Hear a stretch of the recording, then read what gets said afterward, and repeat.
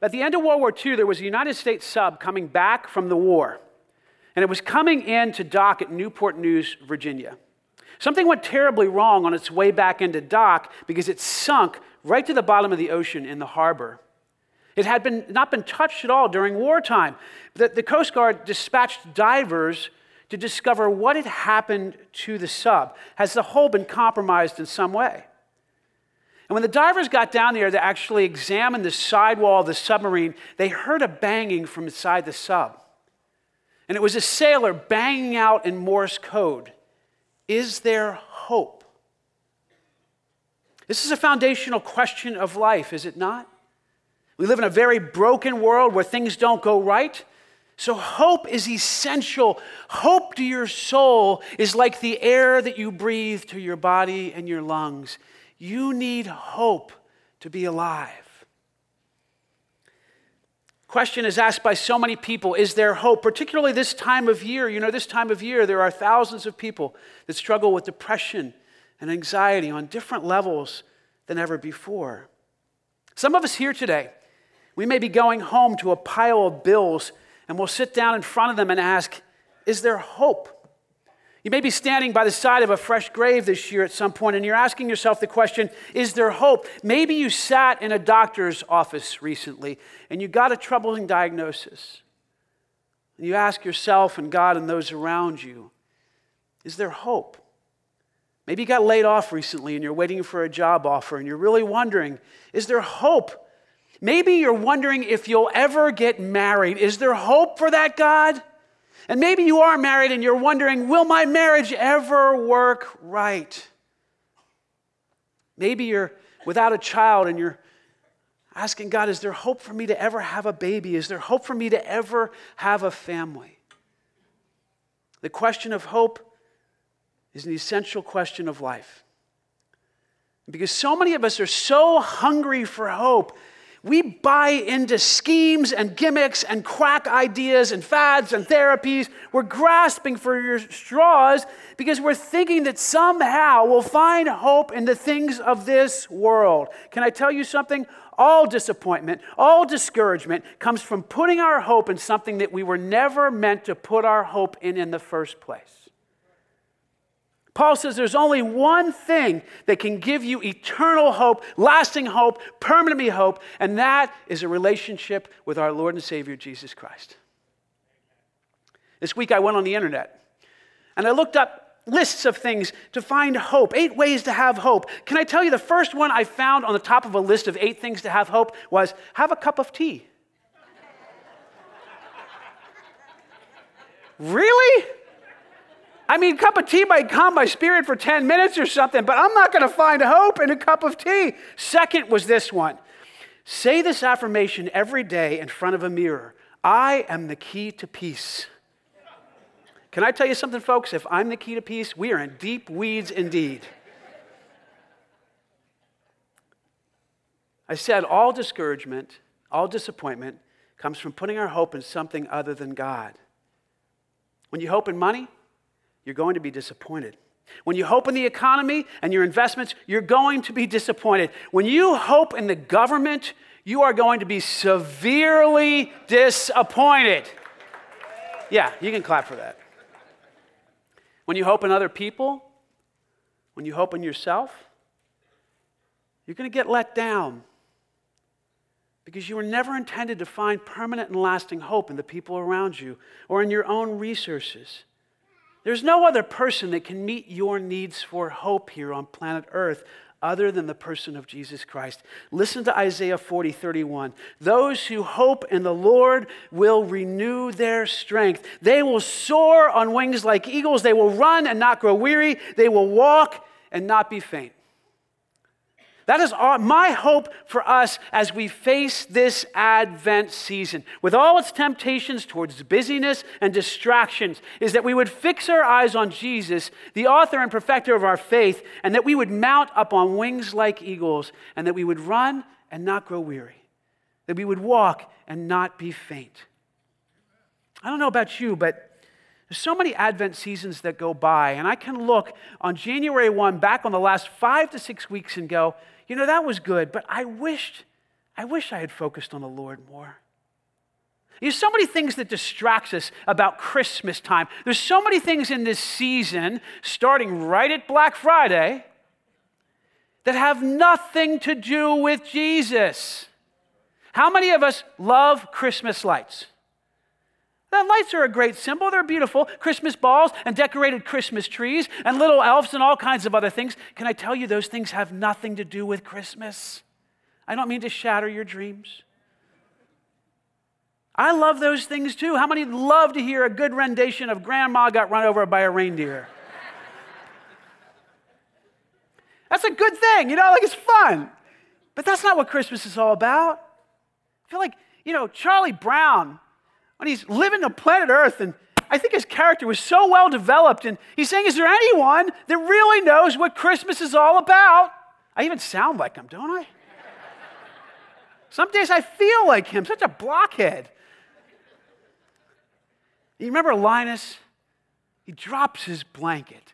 That is significant. When Linus drops his blanket, you know something is up. He says, I do, Charlie Brown. And he steps to the center of the stage and he says, lights, please. And he speaks from the Word of God. How precious, how beautiful. And he tells Charlie Brown about the story of Jesus. So I pray today that we'll discover the story of Jesus once again in a new way. And that God will revive our hearts so that we find the hope that we need in Him this Advent season. And that we would live our lives differently because of who He is. Father, I thank You for the gift of Your Word.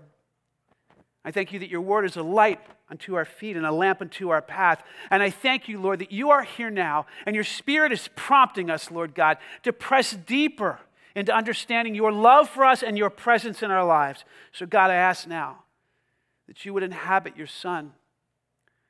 I know I have nothing to offer in and of myself.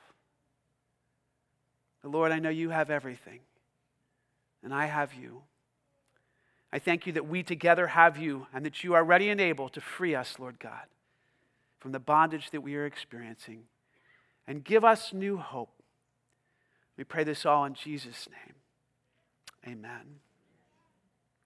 Well, there's three things I think from the nativity scene. How many people have ever seen a nativity? Hopefully everybody here, you're all alive, right? So you've seen a nativity scene. And I've seen they're actually on the comeback a little bit. There was a season there in our country where they weren't as popular in storefront windows anymore. But they're kind of coming back, which is beautiful. So I want to point out three things in the nativity scene to you that you can hold on to every time you think or see a nativity scene, or you think about a nativity scene. I want you to remember this: a star, a stable, and a manger. Can you say that? A star, a stable, and a manger. So I'm going to read from Matthew 2 first, and then I'm going to read from Luke 2. Listen. After Jesus was born in Bethlehem in Judea, during the time of King Herod, Magi from the east came to Jerusalem. These were astrologers, they were pagans, and they were coming from what's modern Iran and Iraq, and they were walking 800 miles guided by a star. They came from the east to Jerusalem, and they asked, where is the one who has been born King of the Jews? We saw a star when it rose, and we have come to worship Him. When King Herod heard this, he was disturbed, and all of Jerusalem with him. When he had called together all the people's chief priests and the teachers of law, he asked them where the Messiah was to be born. In Bethlehem in Judea, they replied, for this is what the prophet has written. But you, Bethlehem, in the land of Judah, are by no means least among the rulers of Judah. For out of you will come a ruler who will shepherd my people Israel. When King Herod called the Magi secretly and found out from them the exact time the star had appeared, he sent them to Bethlehem and said, go and search carefully for the child, and as soon as you find him, report back to me, so that I too may worship him. And from Luke 2, verse 8 through 12, and there were shepherds living out in the fields nearby, keeping watch over their flocks at night. An angel of the Lord appeared to them, and the glory of the Lord shone all around them. Can you imagine what that must have been like? And they were terrified. But the angel said to them, do not be afraid, for I bring you good news of great joy that will be for all of the people. Today, in the town of David, a Savior has been born unto you. He is the Messiah, the Lord. This will be a sign to you. You will find a baby wrapped in clothes and lying in a manger." Suddenly, a great company of the heavenly host appeared with an angel, praising God and saying, "Glory to God in the highest, and on earth peace to those on whom his favor rests." Today we start with a star. Have you looked at the stars recently? Anybody looked at the stars recently? So, the vastness of our universe cannot be overestimated. Astronomers have estimated that the observable universe has more than 2 trillion galaxies. I'm going to say that again. 2 trillion galaxies. Our own Milky Way galaxy is one of those 2 trillion galaxies, and it's home to 300 billion stars. I'm going to stop and say that again. There's 2 trillion galaxies. Our galaxy, the Milky Way, is home to 300 billion stars. The Milky Way is dwarfed by other giant elliptical galaxies, which can be 20 times the size of the Milky Way. By measuring the number and luminosity of observable galaxies, astronomers put current estimates of the total population of stars at roughly 70 billion trillion. That's 7 times 10 to the 22nd power. The proper distance between Earth and the edge of the observable universe is 46 billion light years. A light year is the unit of astronomical distance equivalent to the distance that light travels in a year. Now listen, light travels at the speed of 186,282 miles per second. That's not per hour, that's per second. So light just traveled 186,282 miles. So travel at 186,282 miles per second for 46 billion years, and you will reach the edge of our observable universe. Is anybody feeling small yet? I hear things like this and I'm like, I am nothing. I am a speck in the cosmos. And God says, to some extent, you're right. But I love you. I love you, my little speck. And you are of great value to me, because I made you in my own image. You see, we reflect the glory of God in the way that we're made. But can you imagine the power that it took to create a universe and galaxies so vast with billions and trillions of stars? Can you imagine the power that it took to create that? I can't even begin to comprehend that, but let me ask you a question. If God created a universe this expansive, this intricate, and this overwhelming, do you think he has the power to change your life? Well, the obvious answer should be, of course. Of course. Do you think he could bring hope to your hopeless situation? The answer would be, of course. But still, so many of us disbelieve that God wants to or that he can. The scripture records that God, who created all of this, he commandeered a single star to be a guide to seekers of truth. Now, we don't know a lot about these wise guys. That's what I'll refer to them as, the wise guys. You know, I want to bust your Christmas bubble, but we don't really know if there was 3. We actually think there was far more than that. We 3 kings of Orient are. Somebody made that up. We know there was at least 2, but many scholars think there's 15 or 20. So it's a little more crowded around the stable. And what we do know about them is they traveled from Bethlehem to the area of from modern Iran, Iraq, about 800 to 900 miles, making them pagans. They weren't part of the Jewish culture. They were outside of the religious environment that Jesus was born into. We know they were astrologers, and they were called magi. Now, they may have been following ancient teachings that were planted in the Magi based on prophecy of Daniel, since Daniel was appointed chief over the Magi. If you remember this, Daniel was taken into exile under Nebuchadnezzar into Babylon, and because he was such an outstanding man of God, Nebuchadnezzar made him chief over the Magi. So Daniel was speaking into these guys a long time before Jesus was born in flesh into the world. So it's more than likely that Daniel brought to them the knowledge of the long-awaited Messiah and gave them direction as how to watch and when to watch for happenings in and around Judea. These men were seekers. They had become inquisitive and curious enough to become aware of what God was doing. And while they didn't fully understand what he is doing, they walked toward what he was doing. Listen carefully. They even walked 800 to 900 miles to go toward what God was doing. And what they found, when they found what God was pointing to, when they found it, they rejoiced. They were filled with joy. God loves when seekers walk toward what he is doing. And can I tell you something? God is always doing something. Can you say that after me? God is always doing something. Look, this star is a symbol that God always provided travel guides to earnest seekers.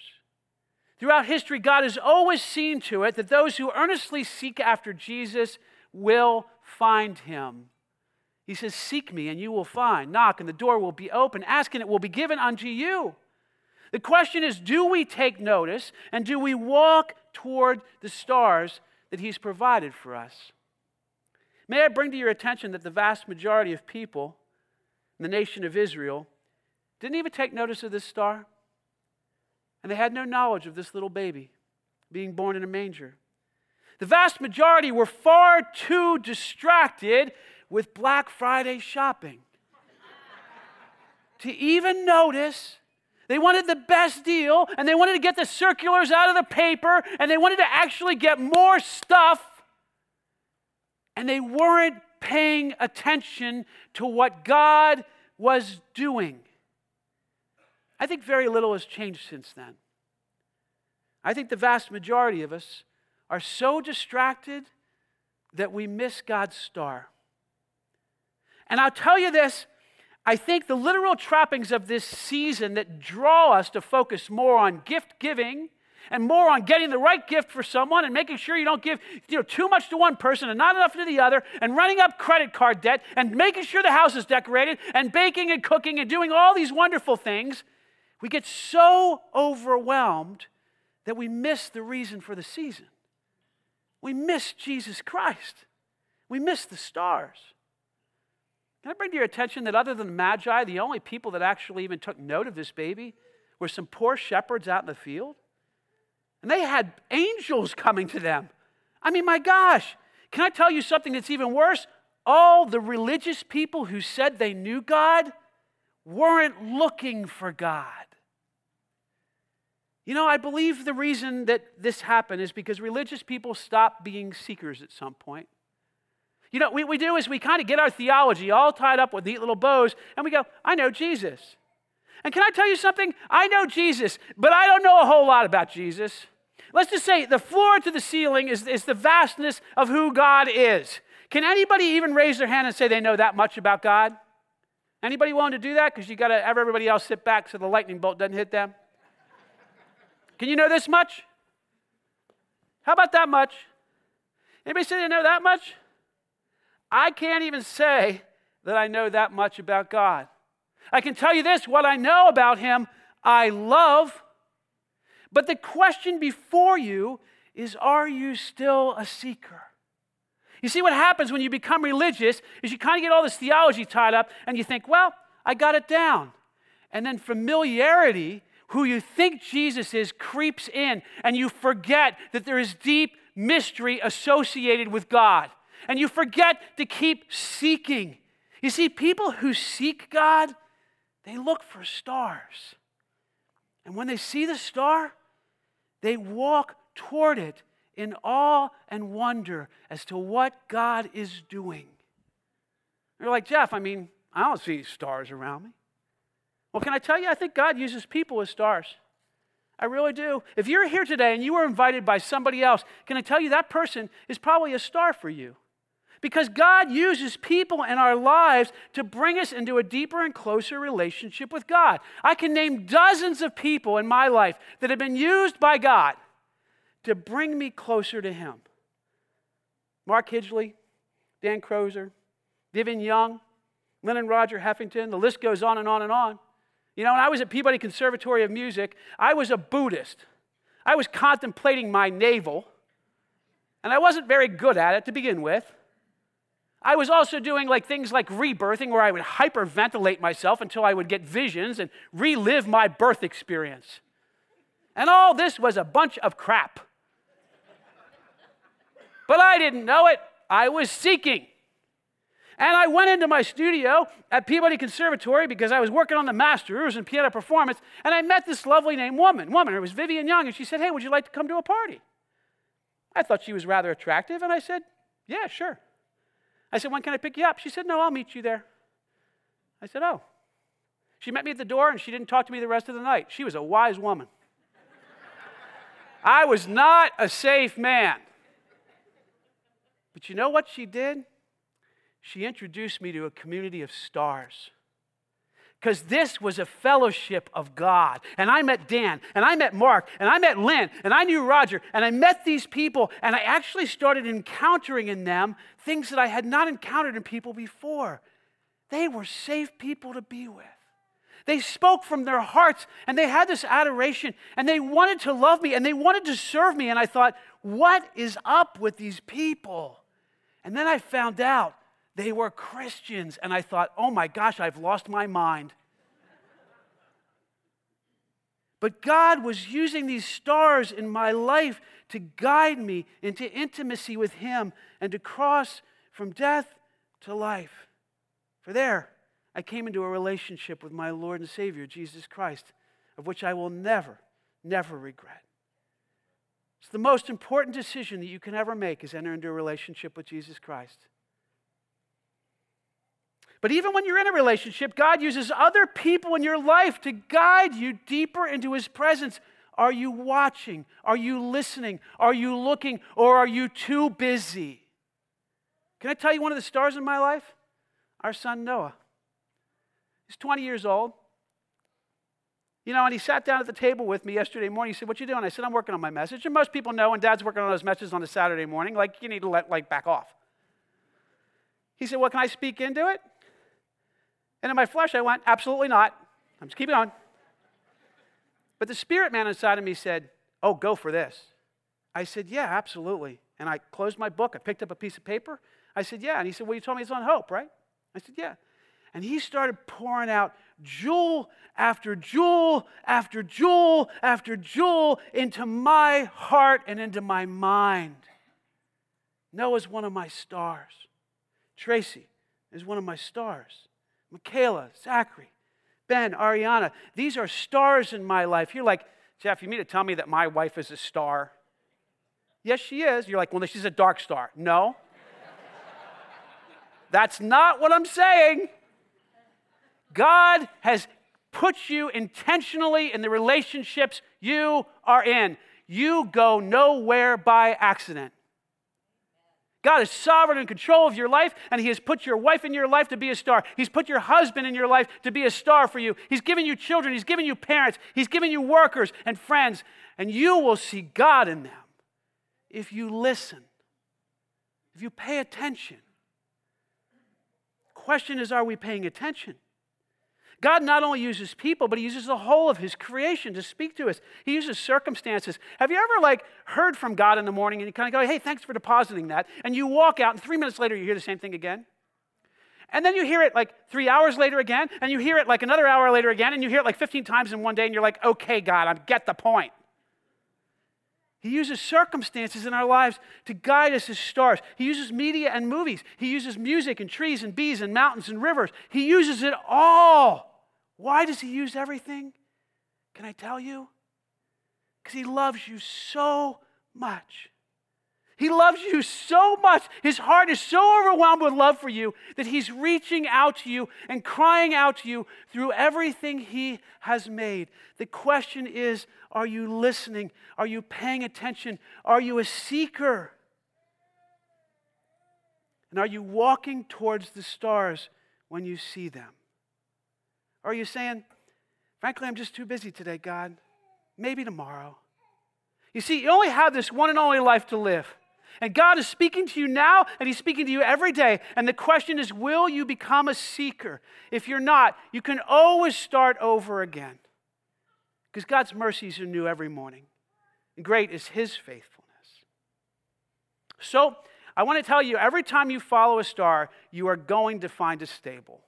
No question about it. After they had heard the king, they went on their way, and the star that they had seen in the east went ahead of them until it stopped over the place where the child was. And when they saw the star, they were overjoyed. Now look, I can assure you that this place was not a quaint little place. I know there's controversy over whether or not it was really a stable or whether it was someone's home. That controversy really doesn't matter because there was a manger in it. And you know what a manger is? It's a feeding trough for cows. So, more than likely, this place was crowded with smelly animals. How many people love the way animals smell when they're together? There are a few of us. Yeah, I understand that for a little while. But see, smelly animals, dark and damp, and it was more than likely overrun with rodents. It's an all-around rotten place to birth a baby. Ladies, how many of you would like to give birth in a barn? So it begs the question, if God could commandeer a star to guide these people into the presence of Jesus, why could He not commandeer a suite at the Bethlehem Hilton?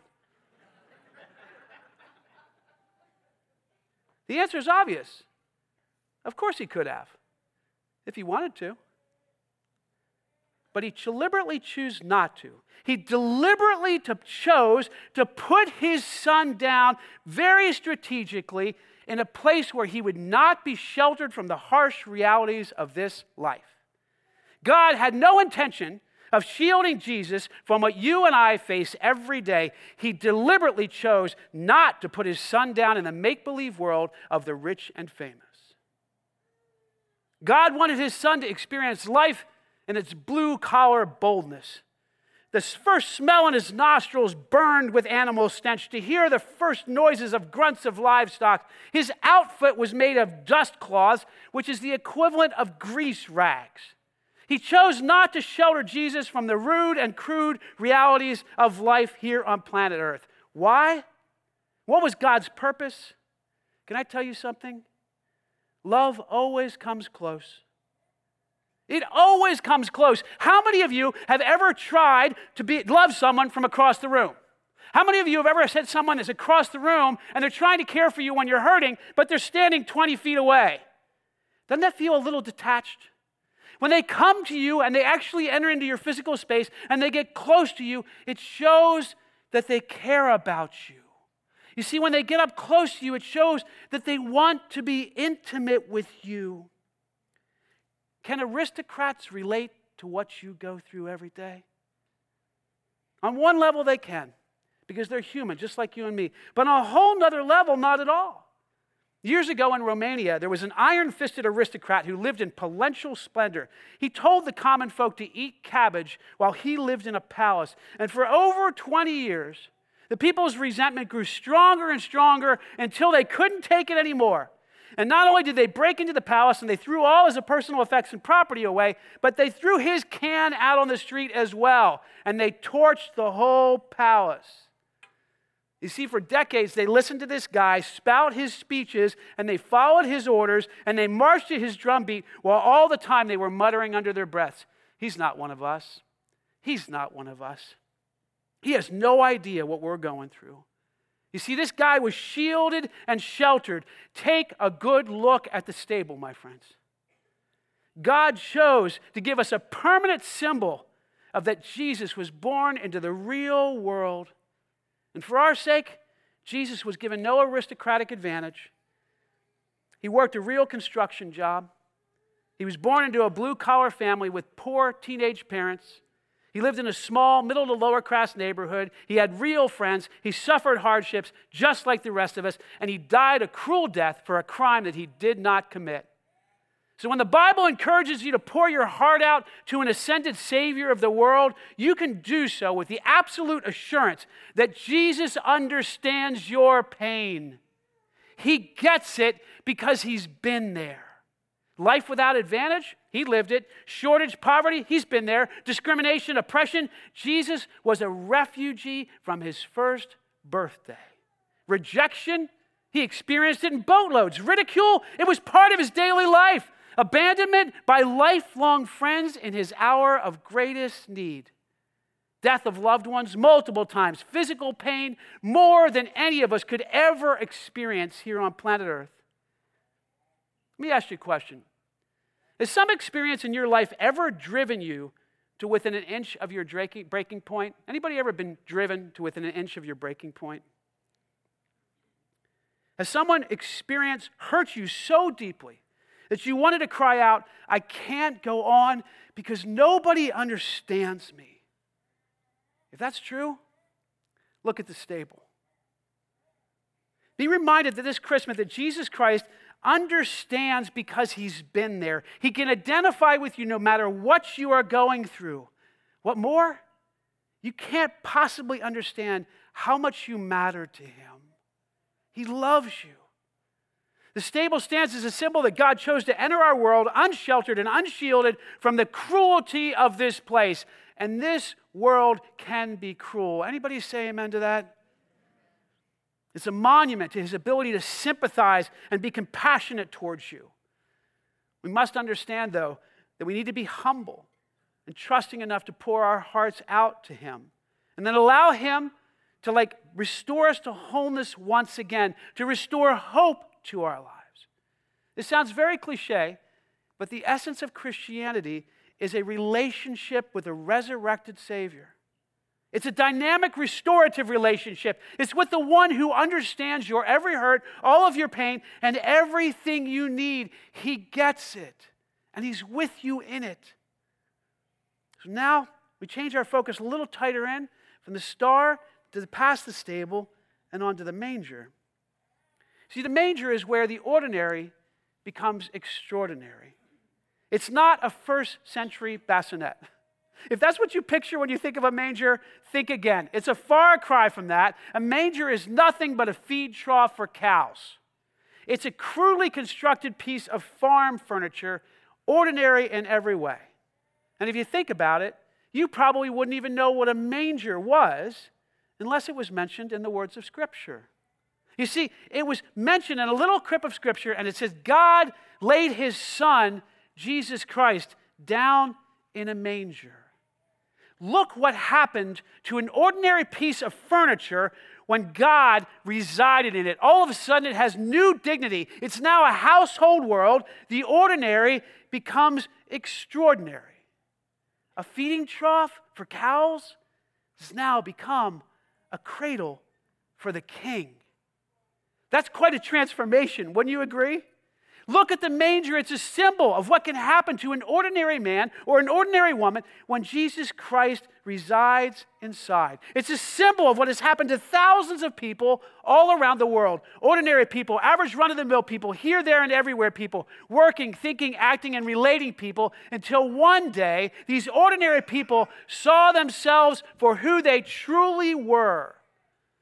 Lawbreakers in God's eyes. Sinners and moral failures. They couldn't hide their failure anymore. They were busted. They came to realize that they couldn't change their past record, and probably in the midst of all their trying, they couldn't change their future conduct. They knew that they would be standing guilty when Judgment Day came. And they fell to their knees in tears and in repentance, and they cried out, God, I see my poverty and my brokenness before you. I don't even come close to your perfection, and I am unworthy of your presence. And then second, they pleaded for God's grace that had been offered to them in the blood of this child named Jesus Christ. For he said, if anyone comes to me, they will have eternal life. And so they cried out to God, and they received this gift of salvation that God had given them. And they couldn't help but adore him. They couldn't help then turn to worship the one who had directed them by stars, who had humbled them by stables, and who had given them new dignity and honor, just like he did with a common cow trough that carried the Savior of the world. They too carry the Son of God in their hearts. They're now adopted. They're now forgiven. They're now deeply loved, fully pleasing, totally accepted. They're brought into the family of God as sons and daughters of God. Ordinary people who fell to their knees, just as the Magi did, and they cry out, "Thank you, Lord Jesus Christ. Thank you for who you are and for what you did for me. Thank you that you brought me back to life by your blood. And thank you now that you live in my heart." I can tell you beyond a shadow of a doubt that God takes ordinary people and makes them extraordinary. The very average man or woman becomes exceptional through responsiveness to God. Where a man was once a people pleaser, now he's only concerned about pleasing God and no one else. Where a woman was much self-absorbed and filled with self-pity, now she becomes a woman exceptional in love for other people and thoughtfulness and generosity and tenderness and purity. Once he was a man filled with greed and lust in his heart, and now he's a man who's deeply generous and has respect for all people.